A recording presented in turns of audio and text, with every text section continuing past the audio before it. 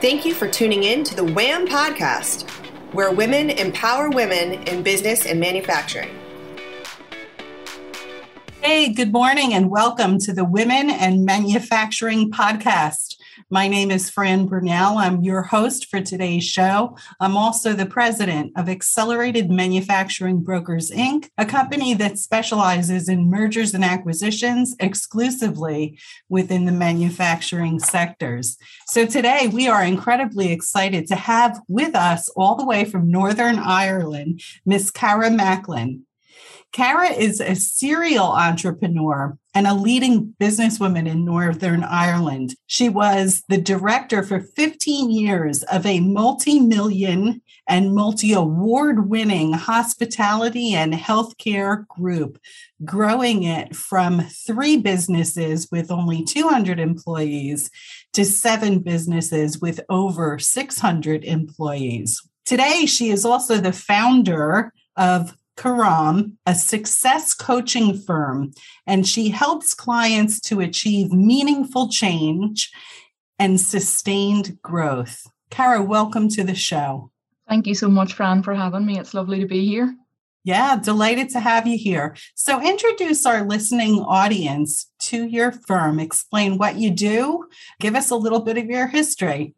Sure. So as you said, I was 15 years in a business that we scaled. It was actually my family business. So when people ask me when did my journey as an entrepreneur start, I say about 5 years old around a kitchen table.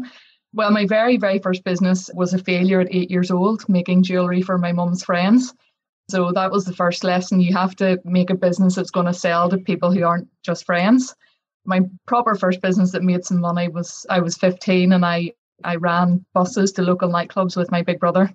So that was the start of it. And I've always, I suppose I grew up in that environment, and I've always been interested in the impact that entrepreneurs can have on the world in every respect, in terms of financially, economically, jobs they can create, the good they can do. I think entrepreneurs, I'm not saying government can't make a big impact, but they're very restricted. They're very big institutions, whereas entrepreneurs can, switch and change a lot easier.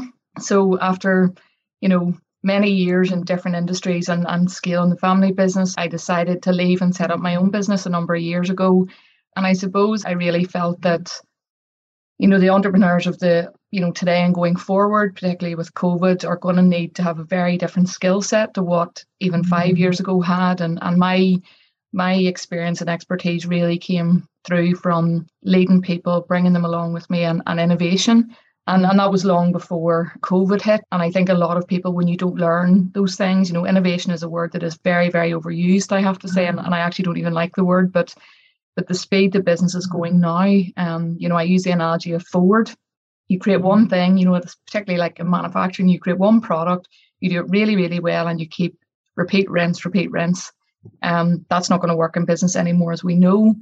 But if you try to do too many things and too many new ideas, which a lot of entrepreneurs suffer from, you don't succeed either. So how do you get the good balance? Which is what I learned when I was in the healthcare industry, which is a very, very traditional business like manufacturing. We completely disrupted the industry and created a new concept. So again, I wanted to bring those skills, and then I trained professionally as a coach to just up-level my own leadership. And from that, then I realized I could help a lot of other entrepreneurs, because the mindset and the psychology piece is a huge part in business as well. That's that a lot of people don't realize in terms of your success. Yeah. So I have a business coach. I've had one for years. And I love when we see entrepreneurs investing in themselves. And is there commonality that you see? People come to you when they're at a certain stage of their career, and do you see commonalities amongst your clients? Speak into that a little bit if you can. Sure. I think one of the things that, you've different types of entrepreneurs. You've entrepreneurs who, it's in their DNA. They want to create something themselves and have something of their own. So whatever it is, they're going to create it one way or the other. So if you take engineering, for example, or manufacturing, you'll have someone who potentially is a very good engineer starting out. They come up with a very good idea, and then all of a sudden they become an entrepreneur. And they're two very different type of people, and I work with both. But if I take the first one, so the person who's going to be an entrepreneur, and they might, it could be 20 different businesses they start. suppose the commonality between both is they hit a ceiling of growth in their business, and that's a ceiling of growth in themselves as a leader. Unfortunately, and I have to admit this myself too, your business is a mirror image of you as the leader. So whatever's going wrong and right in your business, if you look internally in yourself or get a coach and mentor to help you, it's a direct replication of what's in you. So that's the first commonality. But I suppose what you'll see in the difference is the person number one, who's the entrepreneur. That's me. We like the shiny new toys. We like the new ideas. We want to keep creating things and starting things. What we have to be very careful of is we need good people around us to help us finish them. We need people and systems to help us be accountable and stay on track. We get quite bored quite easily. The engineer who becomes an entrepreneur or in manufacturing, very, very different. They quite often are the opposite. But to go from being an engineer into a leadership role, quite often those people actually are pushed into, much higher level roles as the company gets much bigger, and they come away from being an engineer and they're maybe a bit out of their depth. They hate it. They're running a business now rather than being an engineer. But actually, I feel if they had the right support along the journey and learned the strategies and techniques that, they learned as an engineer. I said to an accountant one time who was a CEO of his business now, I said, how many years did you study accountancy? And he said, 5 years. And we worked out the hours. And I said, well, how many years or hours have you put into your development and leadership? And he said, I did a 2-week training course. And I said, well, and he did 5 years in university to become an accountant and more courses after that. So, when you make a comparison, leadership, now more than ever is a tough gig. So you need to be constantly developing yourself and investing in yourself. But I do think, I suppose, the one difference I notice between entrepreneurs and leaders in the corporate world is entrepreneurs who run their own business, they come last in the chain. So all the money and all the investment goes into the business, into their people, into their, and I say particularly, entrepreneurs who are coming up through the ranks now and, scaling their business, you need to put investment into yourself because your business will not grow any further than you grow. And that's a hard thing for entrepreneurs because they want to keep reinvesting it back into the business. Yeah, it's very interesting, coming from servicing the manufacturing community for 27 years, I see both of these, the entrepreneur, the visionary, and you're absolutely correct in that type of individual needs to have a support system around them to provide structure and systems in place in order for them to get to the next level that they need to get to. But we also see often, there's an engineer, widget maker, I'll call him, and he's a great widget maker, but he's a horrible business person because they know everything about manufacturing and they can make the most complex parts. But unless they have people around them that can do the business side of it, they end up, so we see two things. They either get the help that they need to get to the next level, which is where you come in, or they choose to sell their company at that point because it's grown beyond what they're comfortable with.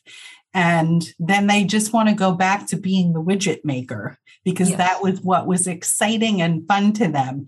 And I think it's, it's a different mindset. People have to become aware of the possibilities that are available to them to grow their business and to be able to concentrate on what they love. And it sounds like that's where you come in. Yeah, but I think the key thing, one of the things I think is very sad is when the widget maker feels they have to sell because they hate it. Part of why they hate it is because they don't know how to do it. And those sort of people are very, very detailed. They need to know every inch of everything that they do. So the way, what I teach them is exactly the same, but the way I would work with those two different people is very different. The language I use, how we engage, what would motivate, how they would understand things, would be completely different because I think the visionary, the big challenge with them is they can't understand how other people can't just see their ideas and just get it. Right. There's innovation as a leader, but then there's an innovative culture, which is a very different thing to create. So that's how do you create an environment where your teams are, and I'm not talking about creating the next iPhone, but my teams would have constantly been coming up with every week new ways of doing things, new ideas, better. So it's a half inch on the dial every week. That to me, there's very few businesses now are going to come up with an iPhone, maybe one in a generation. So innovative culture to me is that constantly moving forward slowly, so that when COVID or something else hits, because there's other things coming, you're at the front of it rather than behind it where it does a lot of damage. You have some sort of scaling system that you use with your clients. Tell us about that a little bit. That sounds interesting. Sure. So I suppose what I enjoy the most is, what's the next thing? Is it growth? Is it doing something different? Really what I've done is just all the lessons that I've learned. And I can assure you, Fran, all the major mistakes I've made, too many to even talk about in 1 hour, and try and just put that in a very practical, even when people talk about me as a coach or a mentor, as a consultant, I'm not even actually comfortable with that, because I'm a business person and an entrepreneur first and foremost. The bit that I was missing, particularly when I led teams when I was a lot younger and made mistakes, was how do you engage people properly and bring them along with you? Because quite often the founder or the leader or the CEO is too far away from the team, and they just don't know the techniques to come alongside them. And so that's one of the ways, leading a team and bringing them along on the scaling journey with you is very important. There's the fundamentals of scale in any business. Do you have everything in all the right pillars? Do you have your sales and marketing? Do you have your operations?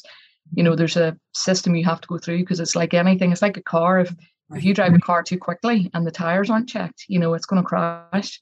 So that's the basic scaling. But then the part of the unique bit is, so how do we build in that innovative culture? So every meeting, for example, with my teams, we would say, okay, every month we have and our agenda is 4 or 5 points, very short meeting. I don't like long meetings. Okay, guys, what did we do well last month? What did we not do as well? What could we do better? What ideas did anyone see other industries? We look outside. That's one bit of advice I would give first, is go and look at a different industry. If you're in manufacturing, you think our customer service isn't good enough, think about industries that, are expert in customer service. So I would say hospitality, and I would say, okay, how do we go? But you have to take the goggles off. You have to think, they're not in our industry, and they will do a lot of things that you can't do. So you have to go there completely open-minded, but they might do something that part of it you could do. In fact, that's just one example, but that's things that really set a business apart. If I had a hospitality business and I wanted better systems behind the scenes to be efficient, I would look at manufacturing. Interesting. In manufacturing in the United States, I think culture is a huge topic, because there is so much competition for workers. There's a skills gap. There's not enough workers. And, discussions are happening nationally about how to attract youth into the industry. But there's just incredible competition. So it becomes important for manufacturing entrepreneurs, to create a culture that people want to be in. So maybe if you can speak into that a little bit more from the perspective of what an entrepreneur should be doing to create a culture that people want to stay in and they would not leave to go to a competitor. This is very manufacturing relevant today. Yes. It's no different to every industry. I was on a podcast recently, and the guy said to me, in America, he said, it's not the what anymore, it's the who. Is the big challenge for every business. People talk about culture, they talk about, and I'm not taking away, yes, all the things you market and promote, healthcare benefits, all those things are very important. But, I believe in business, you have to get the simple things right before anything else. So you can have all the, bells and whistles on top of it, but if you haven't got the basics right, and I believe in asking people, with my team, I ask them, what motivates them? What would I do that would completely demotivate them? Give me an example of what they've done before that they love doing. Give me an example of what they've done before that they hate doing. So, people, I believe, leave jobs if they're not respected, if they don't, most people, I believe, are motivated. They want to go to work. They want to do a good job. They want to add value, and they want to feel valued. And that doesn't mean that you have to spend hundreds of thousands of pounds or to do that. Very simple. Thank you, recognition, ask them. Now, what becomes very complicated for, manufacturing or any business now, say manufacturing, is you've so many different ages and types of people now in a workforce. So years ago, if you had, every industry had a certain type of person in it. So generally there's more commonality. So that makes it very hard. If you have 100 employees, 500 employees, 2,000, how do you keep them all happy? I, again, believe the most important thing in any business to keep staff happy is the leadership at every level. They will have the most impact, good and bad. Your direct line manager will have the most impact, good and bad, on your experience and work. I do believe that people want to give ideas. They want to feel valued. So again, that goes back to the innovative culture. There's nothing more satisfying for people than seeing being involved in the progress or the success of something. People are no longer happy to sit in the sidelines and be told what to do. Right. Do you find that that's kind of a generational thing where the older generation, this is how they did business? Mm-hmm. And so to remain competitive and keep workers engaged, they have to have a complete change of mindset because you can't do it the way you used to do it. No, that's the hardest part in any business. And again, when we talked before this, I would see similarities in healthcare and manufacturing. They're very traditional industries. It always worked a certain way for years. Why would you change it? And I understand when people think like that, but why would you change it? Well, you can see the evidence why you would change it. You're going to be out of business. You're not going to get staff. So, the first thing is the person at the top of the organization has to shift their mindset. Now, that's not easy for someone who's been doing it for 30 or 40 years. It's very scary. So, bringing someone alongside you that you trust, that you can be completely open and honest with about what you're scared of, who is going to help you, who's done it before or something similar before. I would work in industries that's, helping people at a senior level doing that because I'm not in the industry. If you're in the industry, it's really hard to see different ways to do it. So that's when you bring in an outsider but they need to have really good business experience, and it comes from the top. Then after that, it's understanding the people, the staff that are the same, staff that have been there a long time. What are they scared of? And, you don't ask them what are they scared of because that's not the right language. But when you start to see resistance, then you really need to spend the time to get in underneath it, because if you don't do that, you will be stopped. You're just going nowhere in any change unless you take it slowly, and bring the people along with you. So that's really important. It's the rare entrepreneur that likes change and dives into it head first. It's just human nature. We don't, not just the entrepreneurs, but the workers. People don't like change. So we're talking a lot about, changing mindset, changing the way you do things, change. What are some things, or are there some things, I should say, ways of doing business from older times that we shouldn't get rid of? And what are they? Absolutely. I think I said this to you. People automatically look at me and they think I'm younger, Fran, which is lovely, but they think, oh, this young person's going to come in and change everything. Absolutely not. Look, you really have to look at the core values and culture of a business and what created its success. And that's generally, a lot of that comes from the DNA of the entrepreneur. So if I give you an example of, one business I worked in, their success came, and not every business is successful in every part. They have strengths that lead the business. So one business was very, very strong at, long-term relationships, people, and spotting opportunities in property. So they were able to get really good property, make it into an amazing building, and recruit the best people into it. Now, what they weren't great at was marketing.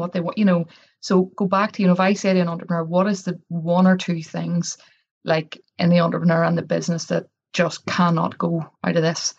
You might need to tweak it and do it a different way, but that's what the success was built on. So how do you keep that and build on that? But to give you very basic things that I've always done. So I write handwritten cards to people to thank them. Oh, I love it. I've always done it. It has had a massive impact. People, and I'll talk to the older people in manufacturing in this, a lot of people, and I'm no expert in social media, and I want to be clear on that, but a lot of people say, oh, you need to be online, you need to be doing this, you need to be doing that. My first question would be, well, why do you need to be online? Where are your clients? What online? That's a big, massive statement. Every new thing you do in a business takes money, effort, and resource. Mm-hmm. When you start to do it, you need to think, why are you doing it? And what, it's not just return on investment financially, but what is the benefit to the business of doing it? And then, I generally do lots of idea sessions with people first, so we don't think about resource or anything else. So the first stage is open up our mind and let's just look at lots of different ways to do this. But once you have 200 ideas, then the next part of the process and the system I use is, okay, guys, let's think about this in practical terms. How is this going to work? What effort, what resources, how much time? And as I say, what benefits? So, don't take away from, and people still buy from people. They still trust people. That's So it. that's one thing I am worried about actually in younger people is their ability, because again, I think it's gone a bit too far the other way.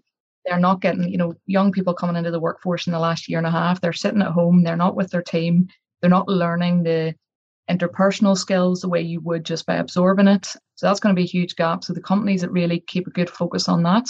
Yeah, I agree. I think that we've lost something as a society in promoting social, media, online. Like, that's great. And it's important. We use it in our company. We advise our clients that they need to be online, especially these older manufacturers who got business by word of mouth for their entire careers.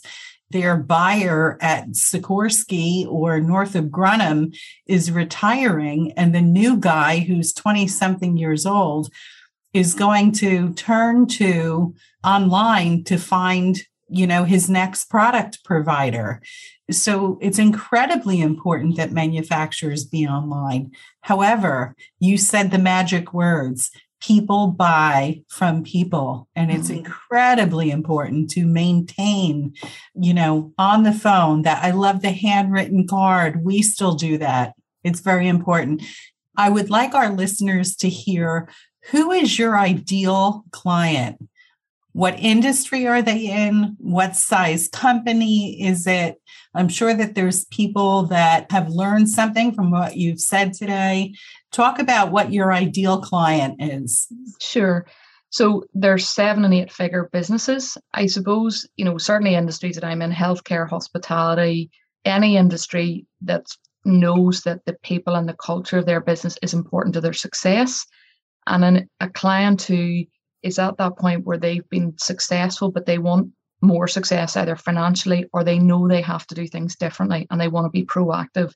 If you're a very, very traditional business leader and you don't want to change anything and your business is going very well and you don't want to do anything different, either in your business or your strategy or your teams or your own mindset, I'm not the person for you. But, if you want someone who has, one thing I, love doing is looking at a business as a complete novice. I say, I don't know anything about it, and I'm able to look at it and say things because I won't look stupid because I'm not in manufacturing.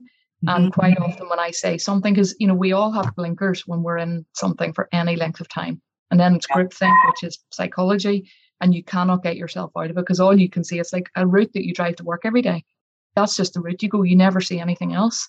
And then, coming alongside them and helping them, okay, how do you develop that? One of the things leaders still don't believe me on is that, like every Friday I might get emails from my team coming up with new ideas. Once I develop them to a certain stage, I would very rarely have like 25 problems on my desk on a Friday afternoon, and I'm having to work 50, 60 hours over a weekend to solve them.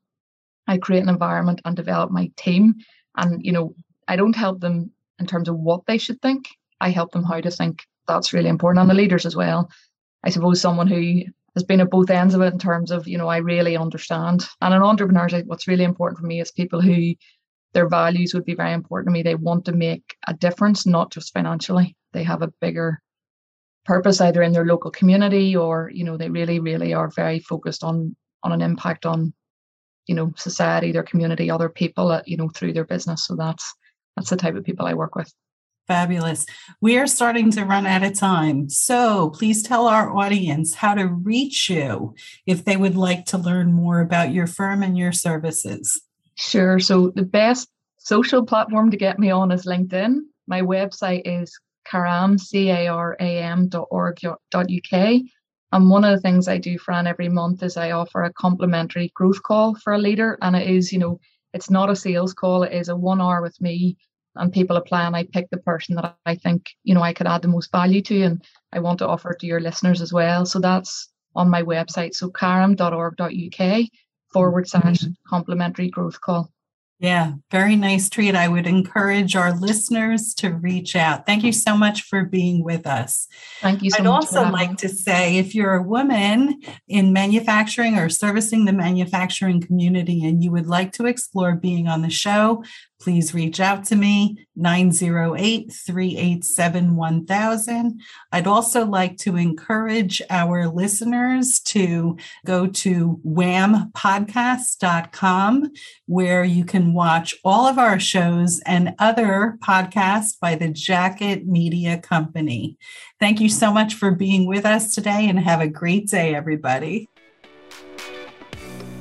Thank you for joining the WHAM Podcast, where women empower other women in business and manufacturing. For more shows like this, go to whampodcast.com. That's whampodcast.com. Thanks for tuning in.